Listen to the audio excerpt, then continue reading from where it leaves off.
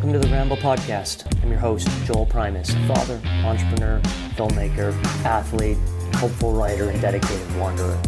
I'm curious to learn more about how people live their lives, their struggles and passions and pains. So every week, with athletes, entrepreneurs, healers, adventurers, and beyond, I'm going to have unbound and uncensored long-form conversations about people, places, pursuits, and performance. Enjoy.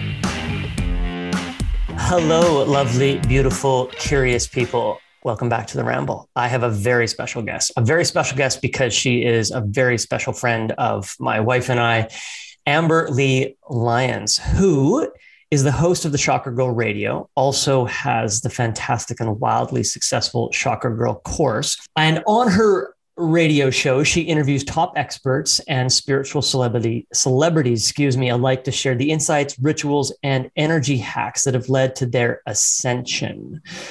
You have ascended. I have stayed grounded, and we'll talk about that. And her audience always walks away from each episode with tangible practices to implement into their own daily routines. Amber Lee, welcome to the Ramble. Thanks for having me. Excited to be here. I know it's early days. They're the most exciting days. The most exciting and the most rambly. I have no agenda whatsoever. Perfect. I hear you're leaving the city after so many wonderful years. I am leaving the city. I've lived in downtown Vancouver for 14 years. Grew up in the suburbs. Moved downtown when I was 21. Now I'm 35. Oh my God.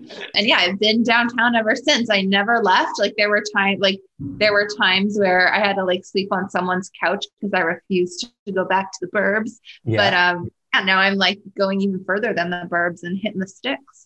You're going out there. So we are talking about the city of Vancouver, of cities, and the suburbs being an hour out, but you're going to wine country. I'm going 4.5 hours out. Yeah.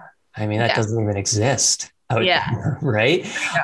I was the same way though. I remember, I don't know, I'm 35 and I don't want to say 20, 21. It was every fiber in my being had to be in Vancouver. It was you were not a human being if you did not live inside that city.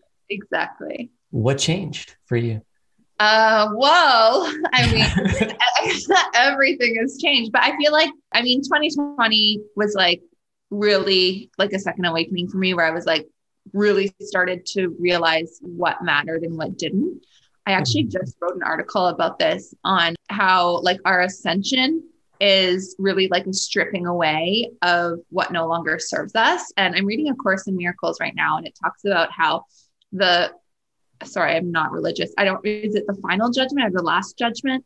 What are they called? Final. My dad's read it. Yeah, the last. Okay, so they talk about in the Bible the last judgment. I think that's what it's called, and how everyone thinks that that's what the apocalypse is. People think that that's when it's the apocalypse, and you're either going to hell or you're going to heaven, and everyone's going to die. But it talks about how the last judgment is actually our ascension, and that the universe doesn't judge, but we are going to start looking at our life and judging what is serving us and what is not. Mm-hmm. So I feel I so many people I've been talking to have been saying the same thing where they've been really stripping away and releasing things that no longer serve them. And for the people who aren't doing that intentionally, it happens in a more aggressive way. They've lost their jobs or they've whatever it is. But I've just been in this place where luckily I've been seeing things from a heightened perspective and seeing what serves me and what doesn't, and being in the city in the thick of it, trying to, keep up with the Joneses and get the latest, whatever. That's fun. And it served a purpose at the time, but I'm just not really interested in that anymore. So yeah, we just want a simple life. You can come be a farmhand in Agassiz, you and Frank. Well, I will say I was inspired, when you guys moved, that was inspiring because it really showed when we've come to your home, it really is you feel like you're in a different place. Like you feel like you're in a completely different world, and it's just so much more calm and relaxed. And we're not going to have as much land as you, granted, but to be able to have a garden and like grow your own potatoes and whatever, like, you know, that's something that we haven't been able to do here. And so it'll just be a little bit different. I think you'll thrive in it for sure. Yeah, And so. You're down the street from like 300 amazing wineries. So well, exactly. At the end of the day, it's maybe my demise, actually. I know we looked there, we're like, oh, that's not safe. That is dangerous. But it's interesting. I want to ask about how you came into the Course in Miracles, because that's like OG law of attraction and like been around forever, but hasn't been necessarily the buzz at any one point. No.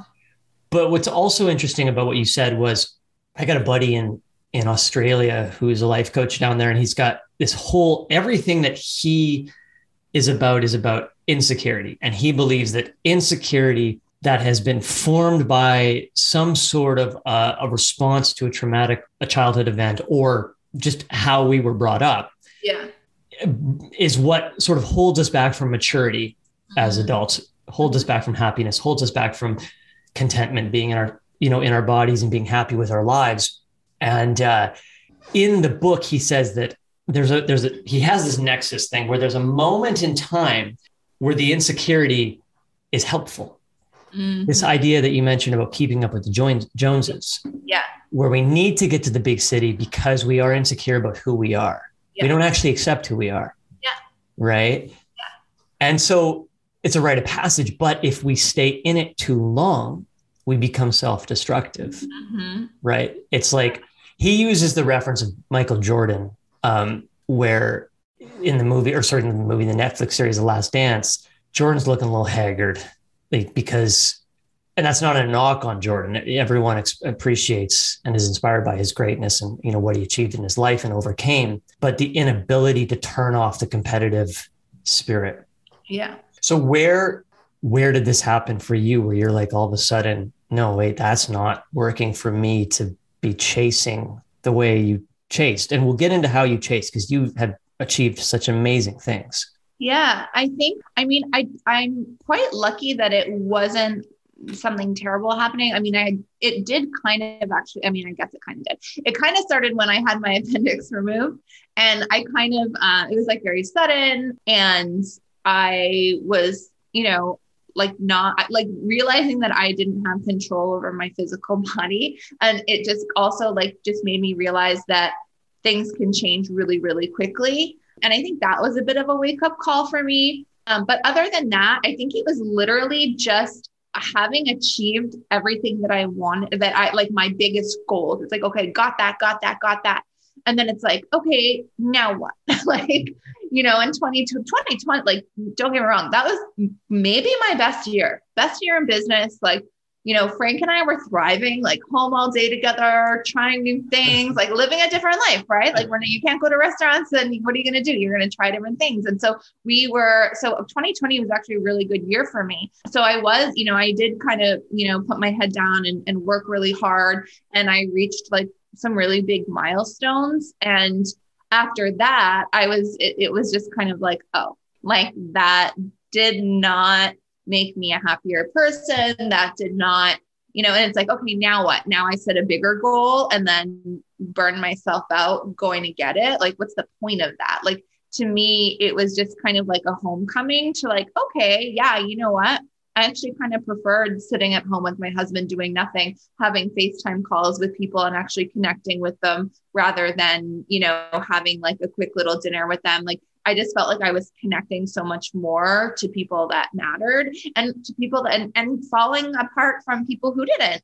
So yeah, I feel like once I achieved everything that I set out for, it didn't fulfill me in the way I had, you know, hoped. And I really quickly realized that then I started talking a lot more about conscious manifestation, whereas like in regular manifestation, like it's like set a goal, you know, visualize that. But a lot of those goals that we set are from a place of wanting validation. If we know that money is usually the biggest thing that people are trying to manifest. Money, success, power, those are all like the ego wants, right?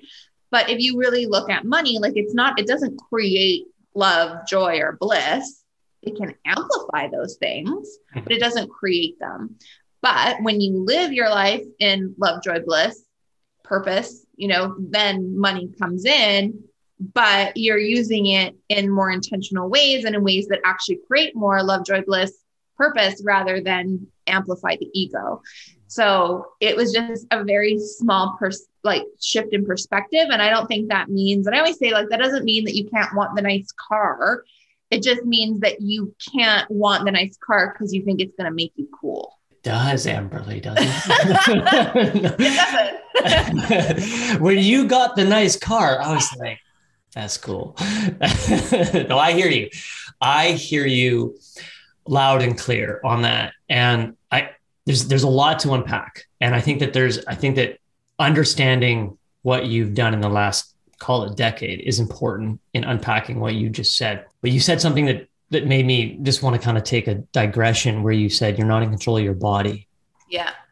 And that struck me because I think everything that I'm seeing today is trying to control the body. Yeah. Right. Like, we're trying to use, this isn't an opinion on the medicine as it relates to COVID. It is just that it is trying to control something that is happening in nature by saying, okay, if I put this in me, I control it. Now take COVID and throw it away for now.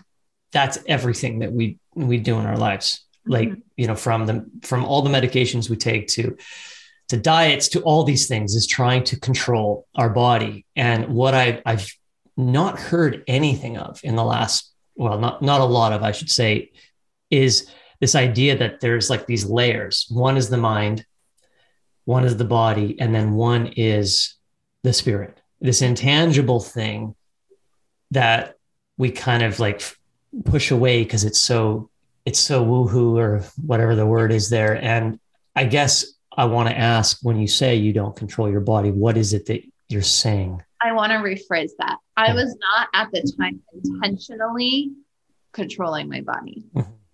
And like, it was almost like something happened really quickly because because I wasn't focusing on the things that mattered. Doesn't mean, I was eating while I was working out, but was I taking care of my nervous system? Was I taking care of my digestive system? Was I taking care of myself energetically? Was I taking care of my spirit 100% when I was hustling and like working really hard? Like, especially like in 2020, I said I had a good year, but there's also so many things coming at you, and our nervous system started to like really feel it in different ways. And it showed up for different people in different ways. I've been reading a lot about how like epigenetics and, how our thoughts do control our body, how we can change our DNA with our thoughts, how our thoughts can change our energy, but we need to be setting the space to be intentional around it. And we need to be so mindful of our thoughts and our words. And even me saying I can't control my body was a misstep, and I shouldn't have said that. But like, just like, even just the way that we, for example, oh, I don't feel good. Oh, I'm going to take an Advil. Like, what if instead we like took the time to like really analyze, okay, why do I have a headache? What can I do that would actually serve me? What's going on energetically for me? Like, we're just in such a like pop a pill society. Like, we want like the fast action. But I actually think we can control our bodies. And I think that our thoughts control our frequency controls our reality. And that includes our physical body. Yeah, that is exactly where I thought you'd go. And that's because, and I probably phrased the question terribly, but what I was driving at when I say there's this trifecta is exactly what you just said, where we just treat the symptom, and we don't look at what caused the symptom. Exactly. To anything. Exactly. Right. Mm-hmm. And that's where this spiritual thing, you can look at it spiritually and you can say, there's greater things at work. And that's also at play here. And how I think about them and how that thought affects my body is one way. Or you can just look and say, I am thinking about the world one way because of something that happened to me, and I'm locked. I'm broken somewhere. And then that brokenness is causing the thought that's causing. Exactly. And that's like one of the things in the Course in Miracles too. It's basically like nothing I see is real. Nothing I see is like, everything I see is in the past. Like everything that you're projecting on it, your thoughts and your emotions from the past. You're not seeing anything as it is in the present moment. Yeah. And seeing anything right now is, I mean, it's a fucking nightmare, to be honest. Like it's so dark. Yeah. The world, if I just go outside to my shabby hobby farm, the world is perfect. It's literally divine, rain or shine.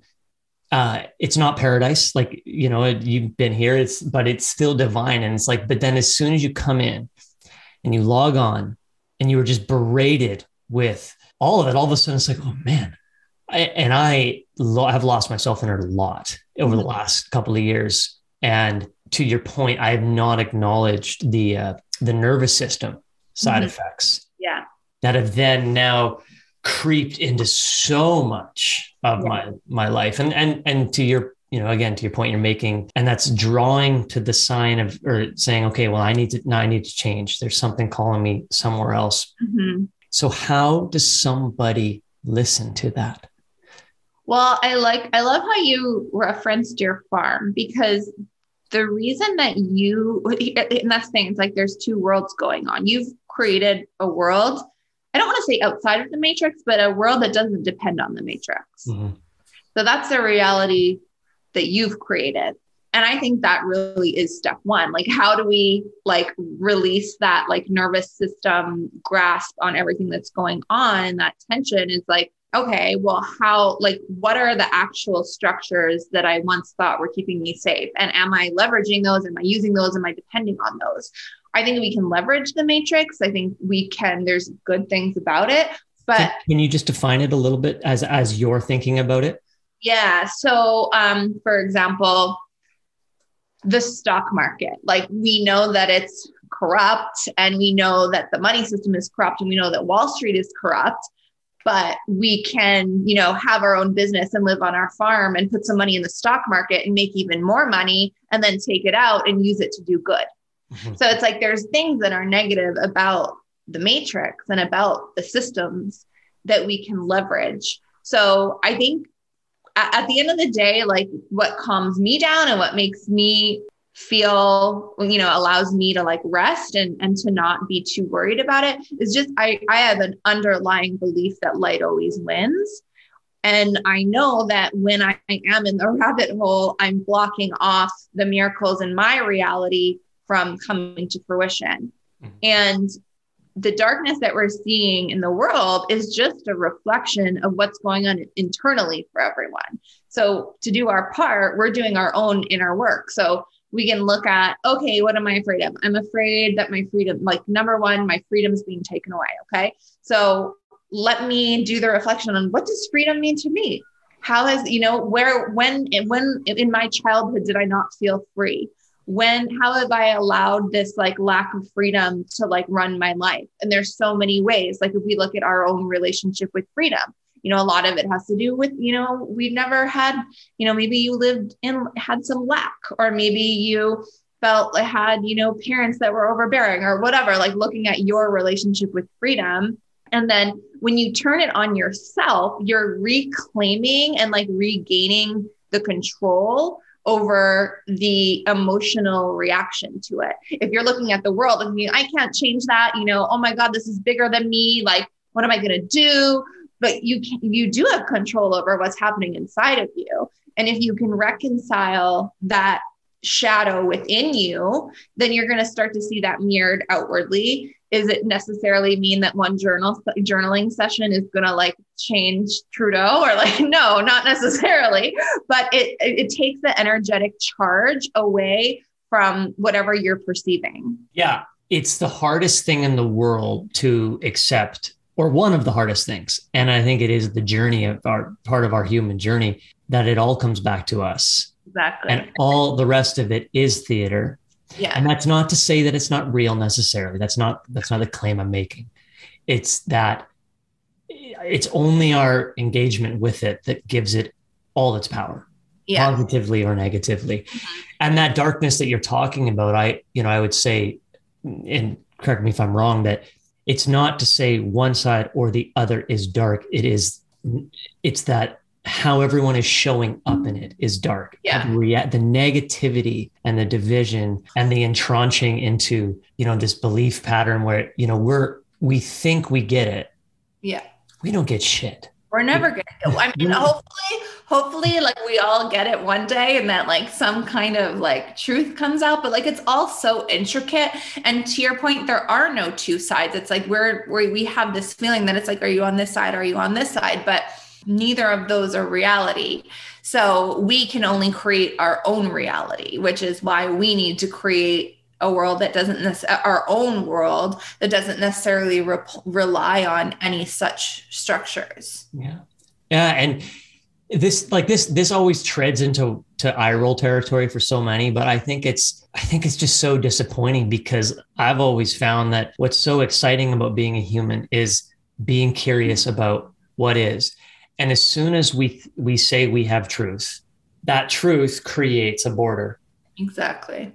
And there's always something on the other side of a border, right? Or a wall. And so we limit ourselves in what is possible in our thinking, regardless of what you decide is your truth. Exactly. Because it's not, right? Like we're just, it's unraveling as it's happening, like you said, and it's our job to keep experiencing and exploring that, mm-hmm. which I'm going to use to bring us back to when, you weren't always Chakra Girl, and we actually worked together. We talked about this when we were on your podcast. We actually worked together at a company that I had called Naked Underwear, which made high-end men's and women's underwear. And then you left this company and just fucking took off to the sky. And I want to know, because in all of that time of knowing you, mm-hmm. you never mentioned anything about energy, consciousness, ascension, chakras. And so was it there or did it come later? And how did you just latch into this vein that you've found? Well, it was slow. It was definitely like a slow learning for me of like, okay, I'm implementing this. I'm not necessarily talking about it. I don't know if I know what I'm talking about. And I do remember vividly bringing my juicer to the office and everyone being like, wow, you're a weirdo. And I was like doing yoga and like, I think people kind of knew that I was kind of, getting into that woo-woo stuff. But yeah, the chakras stuff started just through my own journey. And I healed, I had like a physical throat block. Like I was always clearing my throat. I always had tonsillitis. I always had all these throat issues. And I noticed in a meditation, like my first ever meditation class that I went to, that I was like coughing a lot, like, and I could feel like this ball of energy in my throat.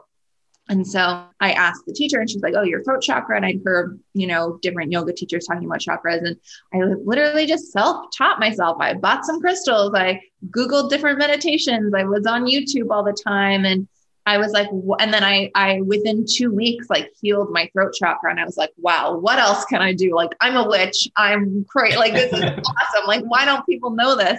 And I actually do remember telling you, I don't know what we were doing. We were at lunch. I think someone else might've been there, but I was like, yeah, I'm like kind of starting like a jewelry business, but the jewelry was chakra jewelry. So it was like crystals and gemstones, and that was where it kind of started. And then I launched the jewelry company. Nobody really cared about the jewelry, but I had so many people reaching out to me being like, I want to launch a business. Like, how did you unblock your chakras to launch a business? I have so many fears. I have so many insecurities. And then I started teaching people that. And I came up with a program called Chakra Girl Business School and taught people not just like the strategy of starting a business, but the, how to unblock yourself and how to clear any of those energy blocks, mindset blocks. And like you were saying earlier, like there's the different touch points, right? So we would go over mind, body, soul, and energy. So mindset, soul, which was like, rituals and self-care, what did I say? Mind, body. Oh yeah, body. Like we were actually doing like physical, like different physical practices with like crystals and such. And then energy was a lot of like visualizing. And then, so at first I was just teaching the beginner stuff. I was like, okay, I know how to I know how to do a website, a shitty website. And I know how to like buy a logo, and I know how to, it was just like those first few things. And then I kept learning as I went. And then I kept, adding more to my program. Okay, now I can teach you this. Now I can teach you how to get your first few clients. Now I can teach you how to, the strategies that make me X amount of dollars. Now I can teach you how to launch a group offering. Now I can teach, so it was just like kept growing and growing and growing. And then I had like, other offerings for people that were further along in their business, and it just kept expanding. So that was where it really led me. And then again, with like that stripping away that we spoke about, I always say like, you're meant to teach people the thing that changed your life the most. And at this time in my life, my business had changed my life the most. But with this stripping away, I realized that, a lot of that probably was a little bit ego. It served a lot of people. It did it did a lot of good things. It helped a lot of people. I helped people that launched businesses that also helped people. So it was this big ripple effect. But I realized that was one of the things that changed my life, but at the root of everything that changed my life, and at the root of what I think the biggest impact I can make in the world, is stripping it back to the foundation of rituals and coming back to the daily rituals, the daily practices, the consciousness, the ascension, like all those things. And I think that's what the world needs more right now. Yeah. And language is so funny in that when we say rituals, these are just healthy habits. These are just healthy routines. These are just things that everyone does in their own way. And the idea that something is woo-woo because it has a different point of entry or a different perspective of which it's trying to go back to bring you back to the same thing. Yeah. It's such a bummer because it just blocks people from ever wanting to really start down a path that is, I have never met a single person who hasn't gone down this rabbit hole a little bit and just healed something. Well, maybe it wasn't everything. Maybe they weren't a guru, in it, but they found some healing through this. And so before I go forward, I just want you to just, for the layman, what the hell is a chakra? Like what are we talking about here? Yeah. Just put it in context. I always forget. I always just assume everybody knows. So yes. So I think everyone can agree, even if you are like not spiritual, you've never done yoga, I think you can agree that everything is energy and vibration. And I mean, scientifically, every molecule is like vibrating. Everything has a vibration to it. Our chakras are transmitters and receptors of energy. So when we are transmitting a certain vibration in each chakra, there's like 7 of them in our main body running up our spine all the way to our head. Each different chakra, they have a specific vibration that when everything is running properly and you're at, in alignment with your energy, then you are, you're not meeting resistance, and you're being able to attract high vibrational things. And, you hear, it's like kind of cheesy and people are like, oh, that's so high vibe. But like literally what I mean by that is things that vibrate at a high frequency. And there are many scientific studies that you can look at. We've all been in a room where someone super happy walks in and it makes you smile. It affects your frequency. We've also been in a room where like a total wet blanket walks in and it just drags everyone down, because our energy literally like it shifts, like it can shift. So when we are transmitting high frequency energy, we're receiving high frequency energy back. So in quantum physics, it explains how a molecule that is on the other side of the world can be communicating with some of your energy. And if your energy is vibrating at a similar frequency, like it can attract that thing or that person or that item or that idea to you. So our energy, our chakra centers, they literally control everything from the people in our lives to our emotions, to our physical body, to the opportunities that come into our lives. And yeah, when they're out of balance and when they're not vibrating at the right frequency, then we attract those more low vibrational things. So there's a science to it, but there's also like a very, when we think of like manifestation, and I know it can sound kind of hokey or cheesy, but it's all, I think these days people get that the kind of like foundation of manifestation. I love when science and spirituality play together. Yeah. And they always, that's terrible to say, but so often it's portrayed that they are the antithesis of each other. Yeah. When you look at nocebo and placebo effects. Yeah. So nocebo effect is like the negative side is like saying something's going to happen to you and therefore it happens to you. Yeah. Like, you've been given a bad drug, even though you weren't, and you have the symptoms of the drug. And then placebo being, we all know that one, you're just, and so in all like randomized double-blind medical trials, they have to account for nocebo and placebo. Yeah. But what they don't talk about is that is literally the consciousness of our mind interacting with what they're trying to do. Exactly. But they don't label it that. They're not labeling that the vibration that's coming as a result of the thing that we said. Exactly. It has to be so, you talked about wet blanket and happy people coming into room. It has to be that those types of trials actually have to account for the person who is giving the placebo can't even know because their vibration projects on. We're all intuitive. So yeah, I think people can definitely feel it, but that's so true because like I said, our thoughts create our vibration. Our vibration creates our reality. Like our thoughts are so like, it literally all starts with our thoughts. If we can get our thoughts in order, like everything comes into order. And again, bringing it back to sports, like who, I can't remember who it was. It was some like famous pitcher. I heard this on a podcast the other day. It was some famous baseball pitcher and he won 20 straight games. Okay. And then they changed stadiums and the fence was in the left field was 5 feet closer. And so more people would be able to hit home runs. So he got to the field and he was like, there's no way I'm going to be able to pitch here. Everyone's going to hit it over the fence.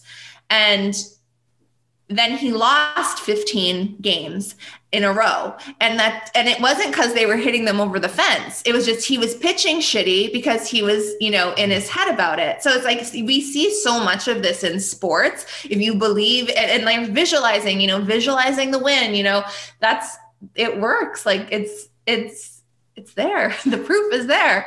And it's like, if we just applied that to everything else with intention, and that's why rituals are so important. It's literally giving yourself that space and time every day because we're all so busy, right? To get intentional with, okay, what are the thoughts that I actually want to entertain today? What are the thoughts that are negative that keep bubbling up? What's the trauma there? How do I release that? How do I release the emotional charge from these thoughts?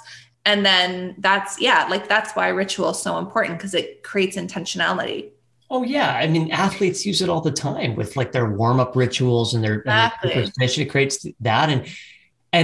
So the cleansing of the chakra when I was a runner very early on in my running days, I had my neighbor would cleanse chakras. Mm-hmm. I'm probably like 13. So I ain't telling anybody in high school, I'm getting my chakras cleansed. And I have absolutely zero understanding of the spiritual side of it.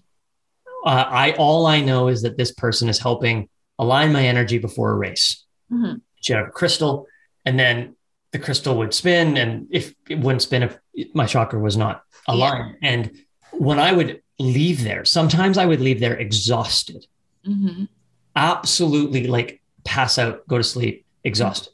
And other times I would just feel so energized And it was like what she did allowed me to make the shift to get to the work that you're talking about. Mm-hmm. And that's like, it's like an entry point. It's like the exercise that then opens the door for the other things. Yeah. And that's why like all the rituals that I teach my clients, there's like mind, body, soul, and energy elements to it. So like for the mind, there's mantra, there's, reading, there's just mindset shifts. For the body, there's, you have to have a clear vessel in order for energy to be flowing properly. You can't be like eating bonbons and McDonald's every day. For the soul, is the meditation. And then for the energy is, again, like the things like crystals and the things like visualization. So it's like when you're implementing all of those things, like it's like they all need to work together. They do. And so your course was phenomenally successful because of you. And what I mean by that is you really made a difference in people's lives. They had success. Mm-hmm. I know this because I know you as a friend. I know this because I know people who've taken your course. I know them as business associates and I know them as friends.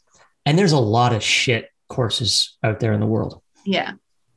And so and the other side of it is that if you don't like meet yourself where you are.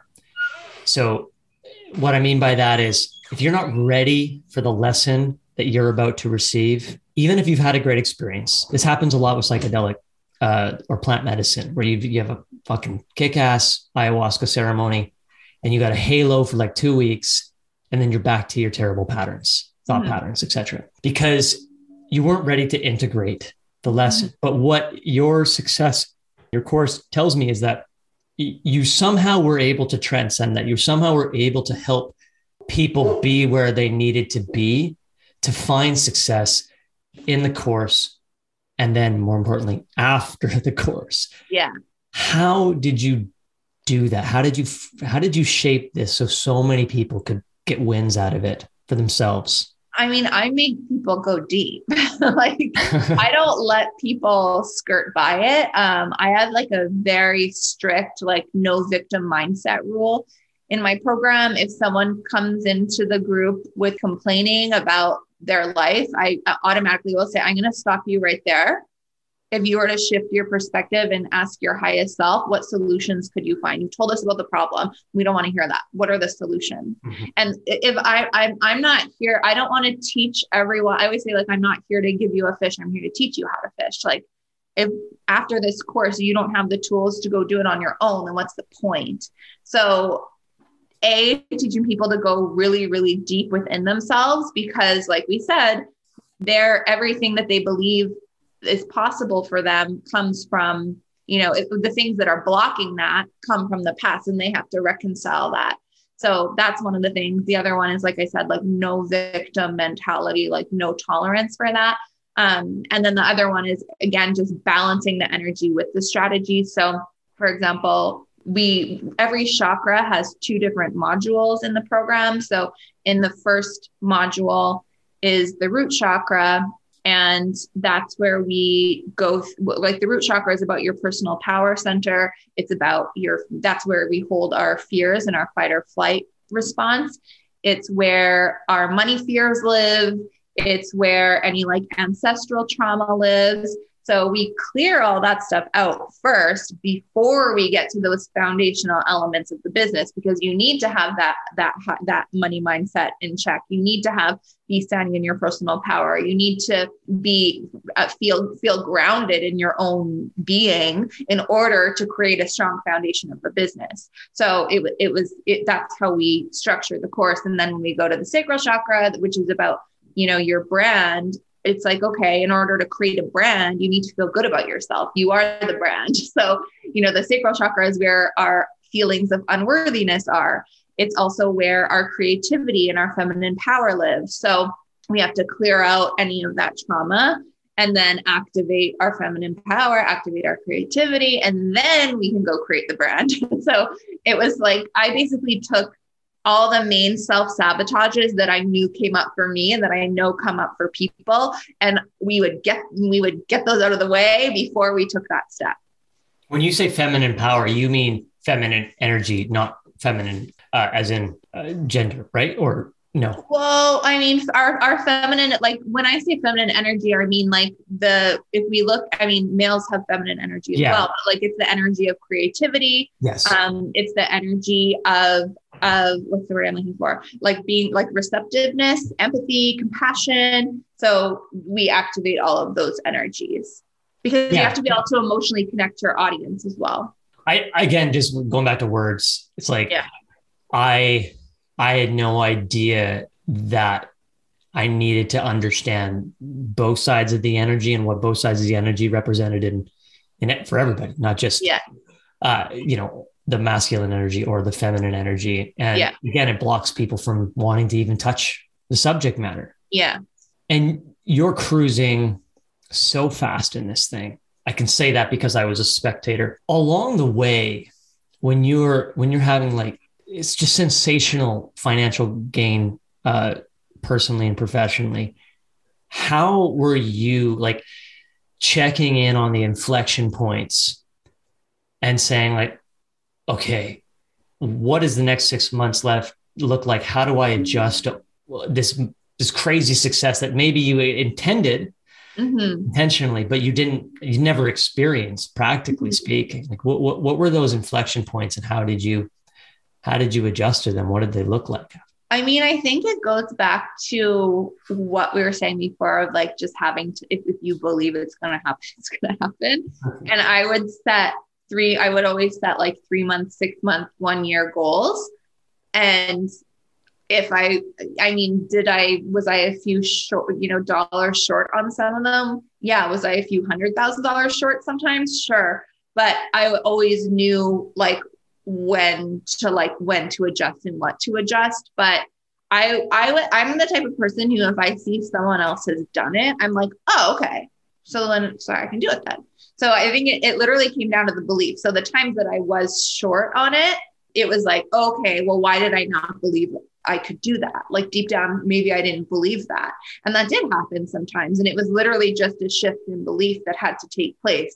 And along with that, there usually was a shift in strategy. But if I didn't believe it could happen, maybe I wouldn't have invested in that strategy or I wouldn't have spent that much time doing it. So but I'm someone who's like obsessed with the numbers. So I've got my spreadsheets. I always say I'm a lady in the streets and a freak in the spreadsheet. I'm like always in the Excel and like looking at the numbers, and that works for me. So that's it. It just came down to like, okay, if I didn't make it, it doesn't necessarily mean there was something wrong with the product or the strategy. It was energetic. Where did you stumble along the way? Like big stumble. When did I stop? I mean, honestly, like when did I? Oh, good question. I mean, when did I stumble? I'm like, never. Oh, come on, give me something. No, I know that I did. I mean, definitely I've had like flop. Okay. Anytime that I tried to launch when I didn't want to, and it was just for the money and I wasn't excited about it. And I was trying to rinse and repeat an old strategy that worked and made me a lot of money. And I was like, oh, this worked. Gonna rinse it, repeat it, change a few words, do it again. Flop, like huge flop. And I remember one time specifically that I used to always host like these workshops, and they were free workshops, but they would always like turn into sales after. And I would usually have like around 50 people would show up live and like 100 people would watch the replay, and I would get like, 15 clients from it. And I like rinse and repeat something, didn't have fun with it. It was just like, I gotta reach this goal. Oh my God. And like, was just like, whatever, not enjoying it. And then I showed up to the workshop and 2 people were there. And this is I would say my only regret ever in my career was I shut the computer off. And then I emailed my assistant and I said, I had technical issues, email everyone in the workshop and tell them that it's not happening anymore. When what I should have done is I should have showed up for those 2 people. I should have pumped the replay. I should, you know what I mean? And that was like, wow, that was a dick move.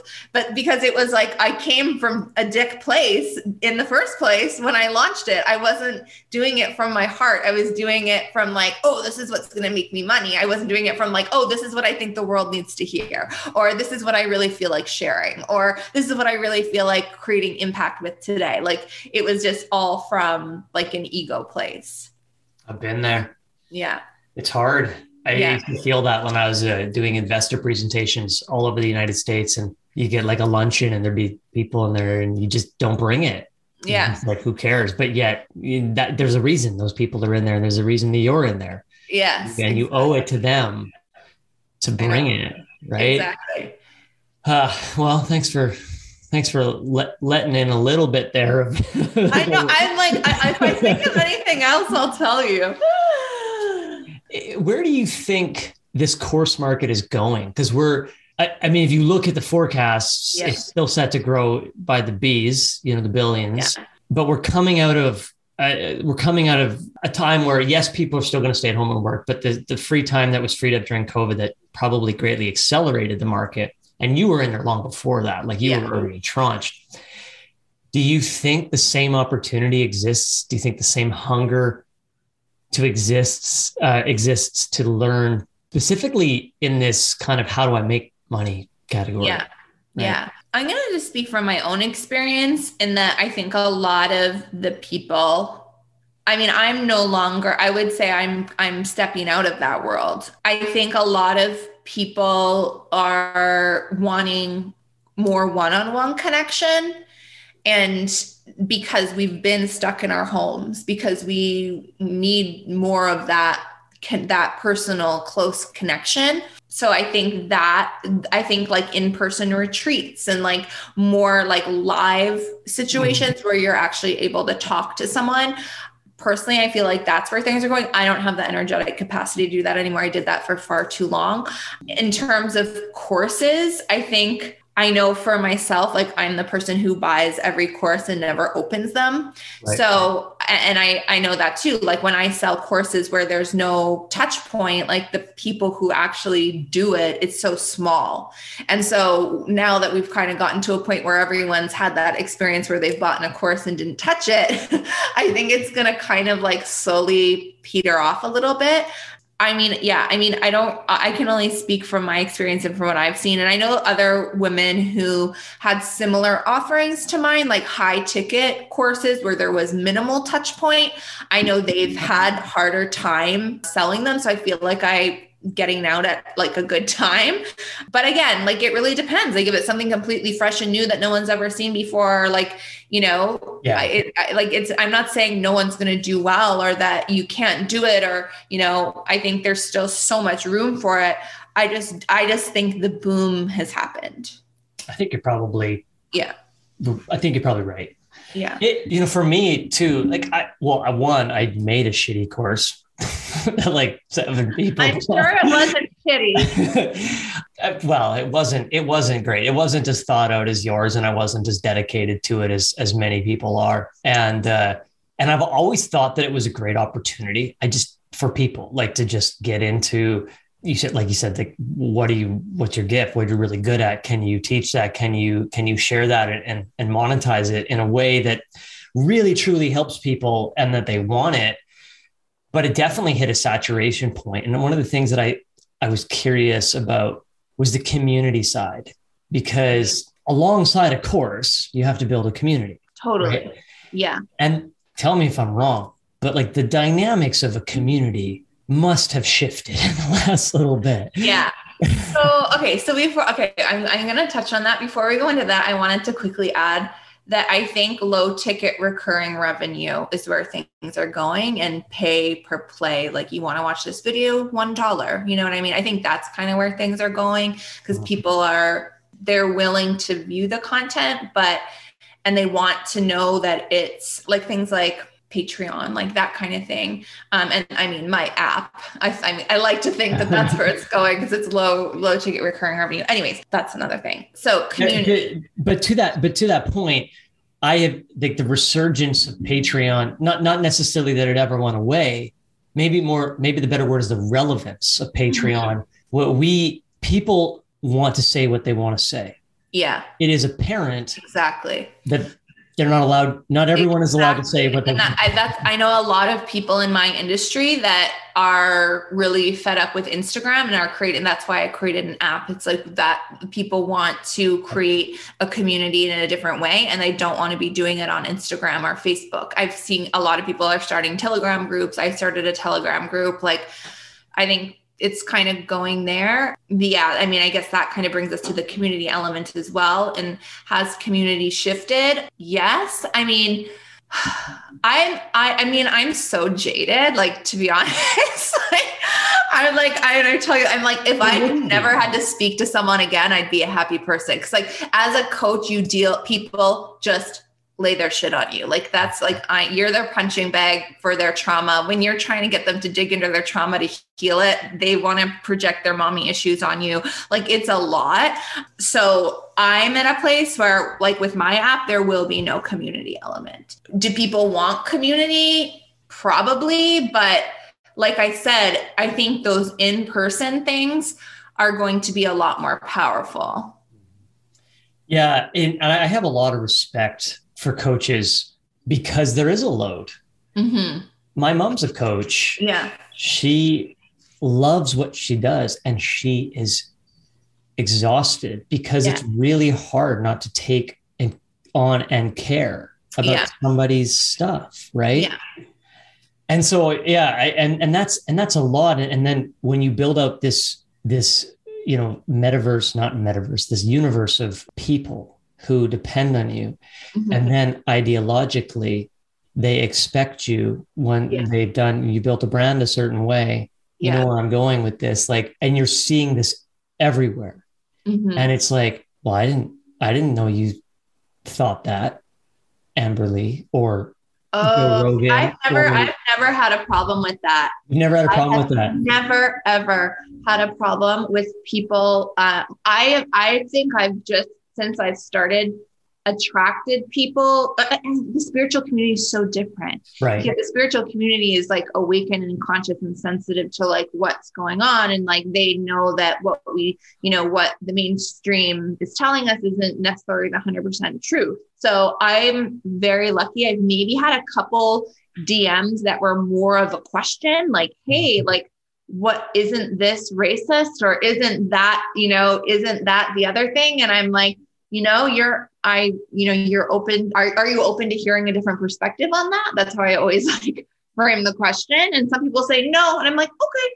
So I'm quite lucky with that. But yeah, to your point, I know a lot of friends who had like a broader audience, and they are, they get a lot of hate messages if they say something that's not of everyone's opinion. Yeah, no, it's tough. And there's a fragility to it now, because, where we all are at, and the nervous system issue, like even companies that I have where we tried to, maybe we tried to do something good. We tried to do something charitable. Yeah. And missed the mark because that particular charity, maybe we didn't do enough research, or somebody didn't like what it stood for. Right. And next thing you know, we got 25, 75 messages of hate because we decided to support this, and they're no longer customers. And it's like, man, that was just a little bit of a slip up. And so I've never had to deal with it in any kind of way, but when you look at like, what is the relationship one sets with their community that they're nurturing, and that is supporting the business as a whole, and the boundaries that they set in that. Mm-hmm. I guess I'm kind of just talking about it because I'm old school in the sense that I think, maybe the old Tony Robbins celebrity relationship where, like you said, there's some coaching clients, but the rest of it, there's a buffer. There's mm-hmm. They're not sitting on your shoulders. No, they're there to engage when you're presenting or when you're bringing forth something, but that's it. That's where it ends. Exactly. But are you doing that? Like, or not quite? No, I'm not doing it. Right now, like I said, I have I opened up so all of the programs that I ever ran had a Facebook group, and I never had issues within my Facebook groups. I had like a couple girls like during the election that were friends, and they were in the group together and they got in a fight in the Facebook group about politics, and I like had to kibosh it. But other than that, like when I met, like any of the communities that I manage were very much only talking about the curriculum. Social media would be where there's more, I don't know, there would be more of that, but I don't get that. But like I said, I started a Telegram group, but I specified this Telegram group is for people that are awakened and that are, you know, that are not necessarily believing everything that they hear right now. Mm-hmm. And I think people understand in my language, if they follow me, they understand what I mean by that. And they understand that too. It's not necessarily me teaching it to them. I think the spiritual community is a completely different beast because everyone kind of has the same understandings. Mm-hmm. How are you? Your question? No, it's totally fair. Because some people could say, well, they could look at it and be like, awakened, that's awfully, elitist or pompous, but that's not at all what you mean. You're speaking in the context of a language that your community speaks. Spiritually awakened. Like if I was to ask anyone, if you don't do spiritual work, you're not going to say that. Me saying you're not spiritually awakened, I don't think you're going to be offended by that. Yeah. You know? I don't know anymore. I don't know. Yeah. People are offended by everything though. It's funny because again, I'm obviously sensitive to it and I'm not even in it. And I'm not sensitive. I'm always just like, people don't come for me. Cause I don't know. I'm lucky that my audience is of the same thinking, or even if they're not, I'm not saying every single person that follows me is, but I'm never coming in across in a way where I'm like, this is the one truth, or this is the one thing you have to believe. And my content is very like, hey, if you think this, here's another way to look at it. Or, if you think, even if you have the same views as me, here's how to feel better about it. And it's like, I don't know, it's never like in like a preachy, this is right, everyone else is wrong kind of way. So I think people, no matter what you believe, are going to, not feel offended or, put off by what I'm putting out there, because I try to be, I'm not, getting super deep into it. Mm-hmm. And you didn't feel a sense of responsibility to weigh in certain ways? Because you look at things like TikTok and there's Bitcoin and stock market influencers. And we have sort of found ourselves in the land of, well, there's a lot of mistrust about a lot of things. So we turn to the people like yourself that we follow, whose courses we've taken, who influence us because they do cool shit, or we like how they look, or we like what their life looks like. And therefore we're going to look to them for guidance into the affairs of the world. And that is not necessarily the responsibility that's one signed up for. No. when they went out there to create an IG account. It just happened. I don't feel that responsibility, to be honest. I really don't.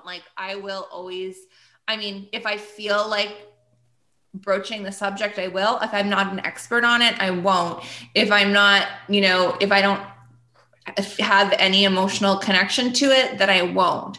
So, most things I do have an opinion, but, but yeah, I always say we can't fight, no one person is meant to fight every battle, and no one person has to fight for every cause.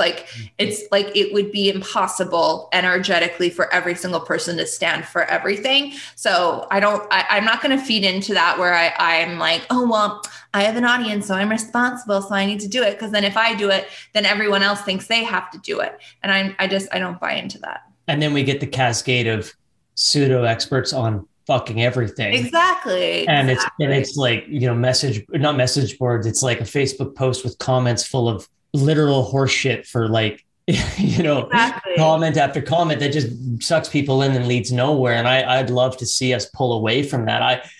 You and Frank want to be alone on the golf course in the Okanagan. And it's like, yeah, I want to be alone more and more with my wife and kids. And I'm actually having a hard time figuring out, I'm still super motivated. You're super motivated to do things. Yeah. And I'm almost more motivated by doing less than I was going to say, I feel like I'm no longer super motivated to do things. Like I really don't. And I'm like, but maybe I'm decided that that's a good thing. Like I've decided that that's the way it's meant to be right now. And things are so much slower. Like I'm taking a lot more time to do things. And that there's a part of me that puts pressure on myself to move faster or get more done.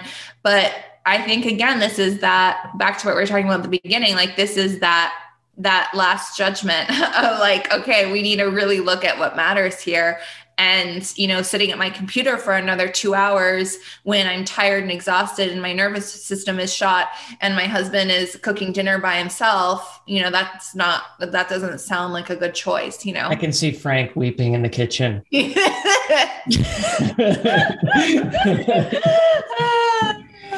I'm sorry, Frank. I'm allowed to say that. You are. Are you familiar with Cal Newport's work called Deep Work? Mm-mm. Cal Newport's this like computer scientist guy, super smart, wicked smart guy who has no social, has cultivated a mass following just via the podcast that he goes on. I think he recently did start one. And speaking, but there's no other way to find him. I think he blogs, but again, it's not like there's no anything else. Wait, what's his name? Cal Newport. Oh no, okay, because I know another. No, okay. It's all good. So he's got a book like A World Without Email. He's got a book called Deep Work, and he's moving towards. I think it's his next book. It's called, or not called, but around the thesis of slow productivity. And he references back to scientists, OG, like Albert Einstein, Isaac Newton, like these OG scientists who, if you looked at any given week, any given day, any given month, any given year, maybe even, their productivity would appear to be nothing. Mm-hmm. But then over the span of 3 years, they would deliver something that advanced the world. And therefore, from the standpoint of their total career, their productivity was sensational. It wasn't useless. Not that the work that we do every day, the busy work, is useless, but it was big work. It was slow productivity, but big productivity. And he says the only way that you can achieve that is if you give yourself time to do deep work. And you cannot do deep work. Literally, it takes 15 minutes to like eject whatever, like let's say you bounced from one email and to the next, and you're switching context. It takes, as I understand it, 15 minutes to get back into the focus, and in the focus is where you do great work. So how are you managing your focus and attention these days, and looking at, even if you want to do less, maybe still thinking like, over the next 5 years, there's a big thing coming out of your world? I mean, I'm not managing it, so thank you for thinking that I might be, but I'm trying. But I literally did just sit down today because the intention is there. But no, what I've always done is, because I've been aware of that switch that it takes to go. So what I heard, the way that I understood it, was that to go from right brain thinking to left brain thinking was that 15minute shift. Okay. I could have it wrong. But I mean, I could too, but check me. It's serving us. So what I do is I have like specific days that I check my emails, that I have calls, that I do strategy work, like the more masculine work. And then I have Tuesdays and Thursdays, I do the more feminine work, like creating graphics, writing, creating social media content. And then that way there's no, back and forth. But then does that mean, sometimes on a Tuesday, I'll see an email come in, I'll be like, and I got to do this thing. And so it's like, but if we can, for me, like those two types of days are very different, because those slow feminine energy days, those creation days, I'm starting my morning more slowly. On those masculine days, it's like, okay, let's go like lift weights. Let's, let's do a Peloton, So it's just being intentional about how you're setting your energy up as you're going into that specific work. But then I also found that certain times of the day I do, like in the mornings, I'm really good at writing, and, I feel really clear and I'm good at doing that creative work. And then sometimes at like 3 p.m., 4 p.m., 5 p.m., suddenly I'll get an urge to just check a million things off my list that have been on my list forever. Those kind of like more masculine, low hanging fruit things. And I can get so much of them done. So sometimes I'm like, okay, I'm going to have a feminine morning and a masculine afternoon. So it just kind of depends. And just knowing, I think just if you can get really clear on the different versions of you that it requires to do certain types of work, then it can help you kind of time block them together. Mm-hmm. That's phenomenal advice. Like, I don't know any better advice than that. I just know that in terms of doing good work and getting good work done. But what I know is that for so many who haven't necessarily achieved what you have in terms of being able to have an assistant or different things like that, how they can never conceptualize, not never, sorry. It's hard to conceptualize how they get to manage that when they feel like they're on somebody else's time. Like, is there a walk before you run version of that? Or do you just kind of bring it into whatever it is that your world is? You just try and figure out what those things are. However it is that your life is structured, you just try and figure out what those things are, the masculine and feminine, how to schedule according to where you're going to be most successful at any given moment in the day. Is that?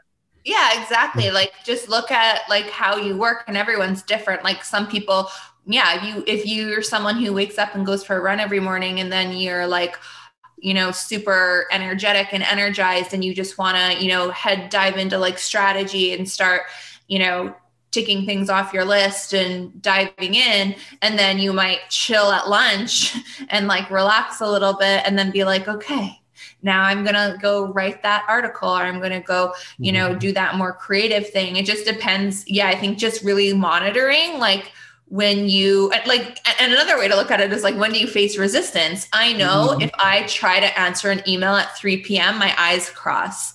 I'm like this is not, my brain does not do this at this time of day. So if you can like kind of use that resistance as a marker of like, okay, this tells me that there's a better time of day to do this. And then you can kind of just arrange your tasks according to your own energy flow. And they do say that, like, obviously women work, according to like a monthly cycle, but they say men work with a like day-to-day cycle. 24-hour cycle. So yeah. So I think that would be for men. I think that would probably be even more true, that, every day is more similar. Whereas with women, there's certain weeks where I don't want to write an email all day, or I don't, so it just kind of depends.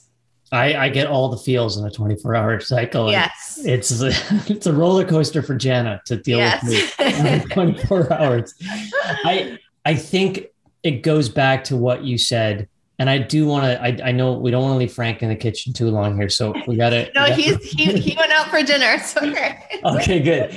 So where we kind of pivoting back to this idea of consciousness and conscious ascension being part of, and the rituals and the things that allow you to achieve that, giving you the mental clarity and the space to even make these assertions and these judgment calls and feel them and recognize them and say, oh, something is off here, as opposed to pop a pill kind of thing. Right. Or just do the email. So I do want to go there, but before, I want to talk a little bit about your perspective of time, which I don't fully understand, but I understand you look at time a little differently than the rest of us. I will share, I don't even have a real story to put context to it. All I have is that at one point you told me that you were time bending. And so I tell my daughter Quinn, when she's stressed out about being on class on time, I say, just do what Amber Lee does and bend time. Yeah. So there's a lasting impact, but I have no idea what I'm talking about when I say that. I'm just saying it. I'm like, how many bottles of wine did I drink before I said that? But no, I do know what I'm talking about. But no, so actually they talk about this in A Course in Miracles. They talk about this in physics. They talk about that, like, we do have the ability to bend time and to wrap time around us. And like one very simple practice that I started doing concept number one, time isn't real. We think that time is linear and that the clock is always moving forward. The truth is, we've all had those moments where we think it's going to take X amount of time for a certain thing to happen, and it happens in an instant.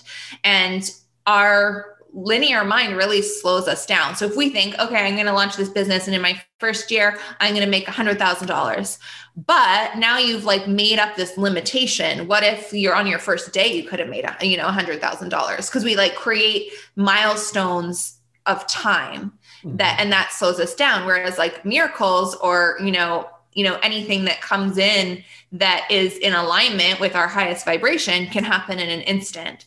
So a very simple practice that I used to do if I was like running late, I would literally take my hands and I would pretend I was wrapping a present. I'd be like, nope, time wraps around me, time wraps around me, time wraps around me. And if you're constantly going, I'm late, I'm gonna be late, I'm gonna be late, or, oh my God, I don't have enough time. There's never enough hours in the day. Or, I'm always, I'm so behind, or I don't have enough time, or it's going to take so long to reach this goal, then that's the reality that we're creating. But if we can get into the truth of knowing that, I have the ability to change my frequency at any moment to call in that thing that I want, and that it's going to be perfectly on time. And for just a more, obvious example, again, like if you're running late and you believe that you're not late, then, the other person that you're supposed to meet is going to hit every red light, or they're going to be, they're going to be running late and then you're not late. So it's like these random little things that we can't expect are going to happen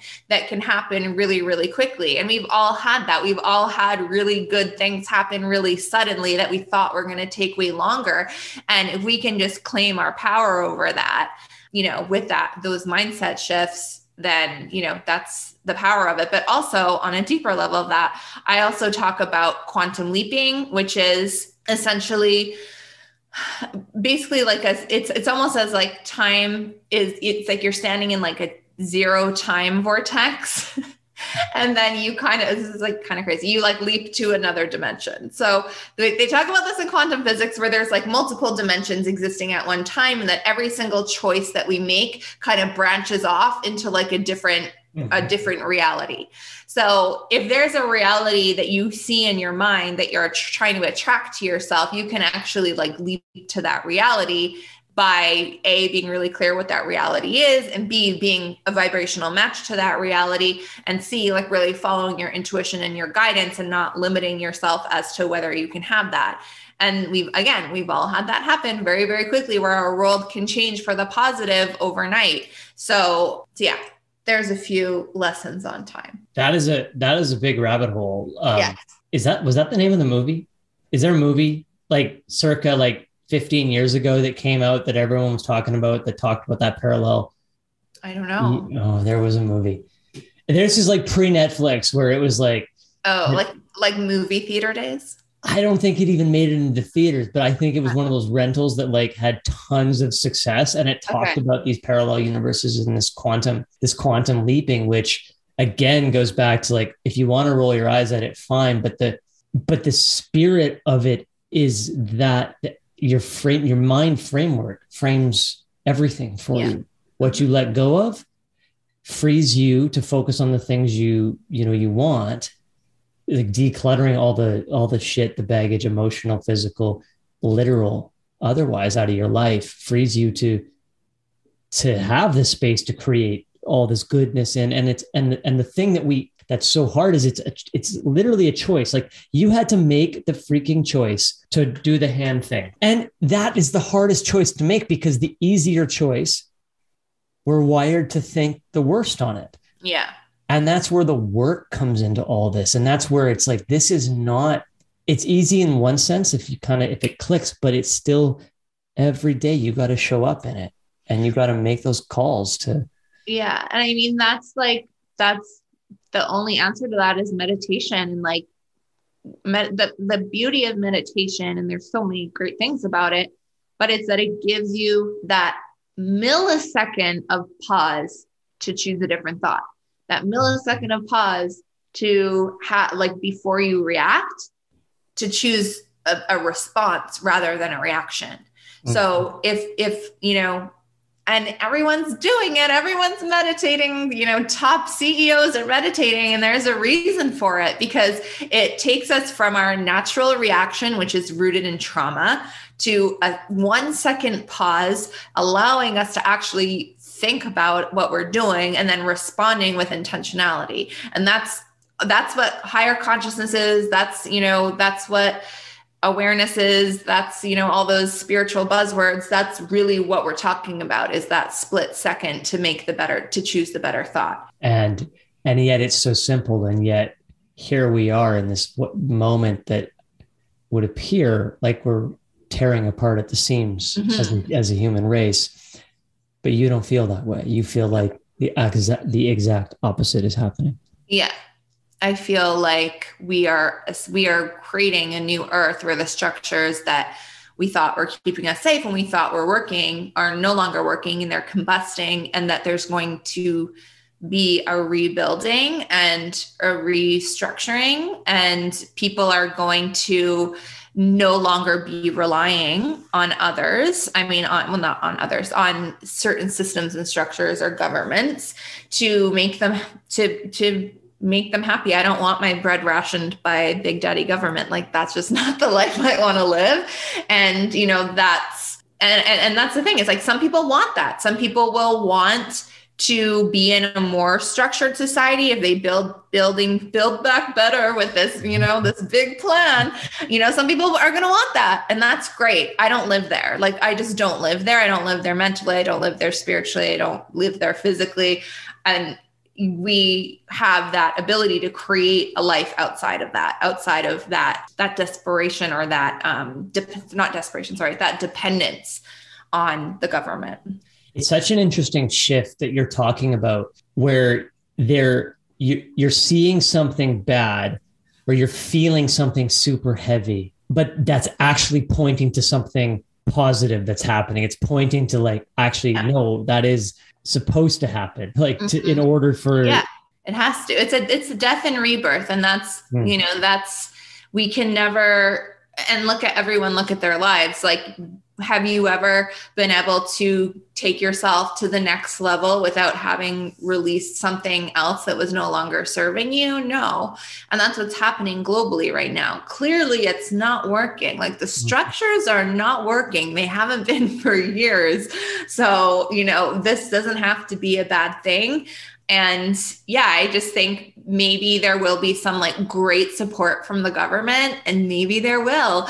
But I think that this is now a time where people can be like, okay, let's look at the main structures. Let's look at education. Let's look at healthcare. Let's look at the food system. Let's look at the government. Let's look at things, even just like the entertainment space. Like, if I was to forget everything I knew about life as it exists, and the earth as it exists, and society as it exists, what would the best things be? So when I think of the best way to have food, I want to be eating something that my neighbor's growing. I want to be eating something that, you know what I mean? Like, but we've gotten into this place where for some reason, even though we're growing a shit ton of apples, we're bringing them in from California. You know what I mean? Like, this stuff that it's so much of it doesn't make sense. And so much of it is convoluted. And so much of it is like, it's all about money, right? So if we were to look at each structure, and like healthcare, okay, I wish healthcare was structured in a different way. I wish that we were allowed, I wish that, Eastern practices were used in combination with Western practices, and I can create this vision of what I want life to look like. And then I can go do that. I don't need the government to allow me to use Eastern medicine. I can just go do it. I don't need the government to be giving me food from my neighbor. I can go move beside a neighbor that has a garden. You know what I mean? It's like, I can start to create this with my own life rather than waiting for, this is what the big box grocery store has that you have to eat, So and education, like, you don't have to put your kids in those schools. You don't have to go to university to get the job. You can start your own business. Like, I just feel like people are just born into this structure of the way things work, but there's so much more outside of it. I hate logical inconsistencies like what you're talking about, right? Where it's like, well, we know they fucking lied to us about most of our Canadian history. We're repenting and apologizing and changing signs, but are we teaching any differently? We know exactly so much more about the body. My daughter is still taught the old food triangle. Yeah. literally funded by the dairy and grain industry. Exactly. I'm not saying there's anything wrong with cheese. I love cheese. I love bread. Yeah. But to say that because that's what it was, that is still what it is. It's not logically consistent. And there's a control factor in place, maybe, but there's an arrogance factor that is just rampant. I am wrong all the time about so much stuff, and I'm prepared to admit it, and I'm prepared to look at something differently. But what you see on the flip side so much is like, no, we have it right, even though it's changing all the time. If we point the finger at science, and I do not hate science at all. I think science gives many, many gifts to the world, but at the same time, science a whole premise is on proving itself wrong, yet it never really likes to admit that it's proved itself wrong. It presents itself as definitive fact, even though it's constantly changing. And we look at this in so many different things. And I can't make heads or tails if it's an arrogance because somebody doesn't want to be wrong, arrogance because somebody doesn't want to lose control. And the thing that I find so ironic about it all is like the very thing that gives it life, like the fact that life is constantly evolving, constantly changing, and it already is all that it is. And we're just uncovering the pieces of it. Yeah. Yet we don't want to admit that. Well, and by the arrogance, are you talking about the people who are unwilling to hear a different perspective and they get angry when they hear a different perspective, or they shoot it down right away? They get angry. They get So so what I've learned, which is really freaking hard, and I'm not perfect at it, is I need to have compassion for those people because they're in really deep fear. They are in the deepest fear, and a fear that they've been unwilling to look at. And we can, I'm not blanket statement thing, but from my experience and what I've seen is that the same people, and I'm not every single person, but certain people that I know, the same of those people that are unwilling to see the truth, or let's not even say truth, that are unwilling to see a different perspective are the same people who are unwilling to look at their own truth. The same people that are unwilling to look at their own shadows, that are unwilling to do their inner work. Because again, everything is a reflection. So if they can keep this tight ball of yarn, locked up into a tight knot of themselves so that it can look pretty on the outside, and, they want the same for the world that they live in. They want to no, I don't want to look at it. I want to watch the news and I want them to tell me what it is. I don't need to know, please just tell me what everything is. And they don't want to look at it, and they don't want to look at themselves. So it's like, and again, I'm not even saying that as a judgment. I'm saying this is a way that we can find compassion for those people and not get, not be in judgment of wow, you really, aren't open-minded, or you're not willing to hear another perspective. It's like, well, that I have compassion for that. And I hope that, one day that can shift for you, I do. I mean, I hope that for all of us. And yeah. I think that the last 2 years there's been a lot of awakening, but at the same time, we've reflected the worst of ourselves in so many moments. And then, I, for one, if I've had a bad moment, feeling very judgmental about something I didn't agree with, and then in your bed at night, you're like, why did I waste so much of my energy on that? Totally. So bad.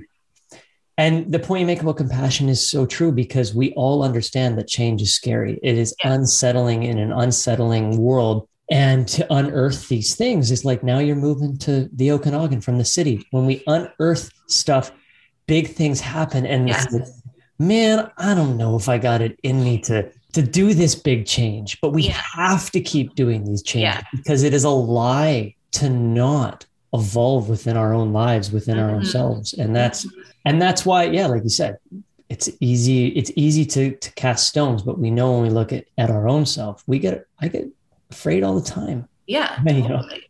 About everything. I mean, I wouldn't be afraid about moving to wine country, but I was afraid about moving to the farm. And it leads me to when we talk about a new earth, when we talk about that's scary because it makes sense in this, when you look at it, but we're not set up that way. So you're stepping outside of a swimming lane that you know how to swim in. And there's some rapids in the other lane. And you're like, I want to go there, but I don't really know how to swim in this lane right now. And there's a big trust leap that we have to make. And I think it's going to take a while to make it I think I guess that's not a statement. That's a question. How, like, what's the time frame that you see and others in your community that see for this? I mean, so I feel like 5 years in total. So another 2.5 intuitively is what I feel, but I don't know how far the plan is going to go. So it just kind of depends on that, because they've got their plan. You know, the government has a plan. They've talked about it, Build Back Better. They've got this whole plan. I've decided that doesn't sound better for me. So I don't necessarily think that everyone is going to change. I think that there's going to be 2 different ways of living, and it's going to branch off, and I think it already is that way. I think it's already happened. Actually, I think the answer is it's already happened. A lot of people are already not living in that world. Like I think more people than we think are either already making big changes or already have made big changes, and they will continue to change, and it will go deeper and deeper and deeper. But yeah, I think 5 years in total, I think things are going to look a lot different. If people have some curiosity about this type of stuff, where do they go? Is there a digital community? I mean, there are some, but again, it's like, some people might not like it. Like some people. Of course. I mean, if the spirit moves you, really, is all I'm saying. So I mean, we've offended a lot of people in the last hour and a bit here. I'm good at that, aren't I? God. And then there's people, and that's the whole spirit of it, is like dropping some breadcrumbs for those who are like, wait a second, that actually resonates with me, and I felt pretty alone or pretty confused for a while, and I do want to go farther. So, is there anywhere? Okay, so my friend has an online magazine, and he does really well. He got shut down and had to start another one. His other one had hundreds of thousands of followers. So this one will appear new, but it's not. He has 13,000 followers on it, but it's the Pulse_1, ONE. And I really love how he runs this magazine, because he'll kind of give the headline, and then he'll actually say on the next slide. So on Instagram, there's the carousel, right? So he'll give the headline, and then on the next slide, it'll say, pause, set your pulse, take a breath, release the tension in your body. And it reminds you to take a pause. And then he'll go into the facts. And he's a journalist. He's been doing this for years. And of course, because what he says isn't aligned necessarily with the narrative of the news, he gets censored all the time. He doesn't go super crazy into conspiracy theories or anything like that. It's not like that. It's he's giving with different perspectives. And I think that he's a really good, his name's Joe Martino. And I'm actually good friends with his girlfriend, Ruby. So I think they do a really good job. They went down to the convoy. They were taking videos, being this is what's actually happening. And yeah, I think that's a good place to start if anyone's looking for a different perspective than what most people are talking about. And night has fallen on our chat here. I know. Both our backgrounds. So. I just, what are you working on? Where can people connect with you, Amberly, or follow? Yeah, I mean, Instagram's probably the best place. My app is something that I thought would be launched by now, but isn't, and I'm slowly creating it. So yeah, I would follow me on Instagram at Chakra Girl Co. And the podcast is Chakra Girl Radio. I also have some deep dive episodes on my podcast if this really resonates and you really want to go there. But you want to lift up the veil a little bit. You really want to lift up the veil. Yeah. Do they need to have a disclaimer, those episodes that I don't bother with the disclaimer. Here's where you can find an alternative viewpoint to Amber Lee's point of view. Because we need that everywhere these days, right? Well, that's good. People should, because you are so full of positive giving energy. And I say that as a friend, but I say that as someone who knows you professionally and has seen your work professionally, and they can learn a lot. Are you still running your course or no? Is it still available? I mean, if someone wants it, they can message me, but no, I'm not running it live, but I will eventually. Like, it's way too much to do without a facilitator. So I might like cut and chop it to just the necessities and sell it as a standalone course, but we'll see how that goes. Okay. Yeah. So it's in the archive for now, but in the archives. Maybe just turn it into an NFT and sell it for maybe sell it for $20 million to see who buys it. And it, if you could say something to everybody, my two people that tune into this podcast, what would you tell them about the world today? I would say, I'm sorry if I've offended you in this episode. That was not me too. No, but I would just say the most important thing that we can use in our own lives today is our own discernment and knowing our own sovereignty, and knowing that just because things are going crazy in the world,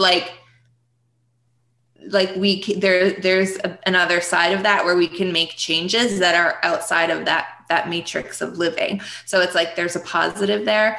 And yeah, just to use your own discernment in what feels right to you. And if you notice like a major trigger, like if you are super triggered by people talking about this, then there's some reflection that you can do on that. Like, why am I so triggered by this? Like, what am I, so I just think whenever we're triggered, it's an invitation to look inward. Mm-hmm. And align your chakras. And align your damn chakras. Amberly, thanks for spending some time with me. Thank you. I do hope people follow you, and Jen and I are looking forward to see you and Frank sooner than later. Okay. Yes. Bye. As always, thanks so much for listening to The Ramble. We know there is a lot of podcasts out there, so we thank you for choosing to listen all the way through on this one. We want to be part of the solution, the good questions, the things that move you and inspire you, make you want to connect deeper with yourself and others, all that great stuff. So if the Spirit does move you, subscribe, share, post, anything. We'd be forever grateful. And if you have any comments or feedback, good, bad, ugly, it doesn't matter. We're here to listen. Guests you think we should have on, of course, send them along. Thank you. And until next time, peace.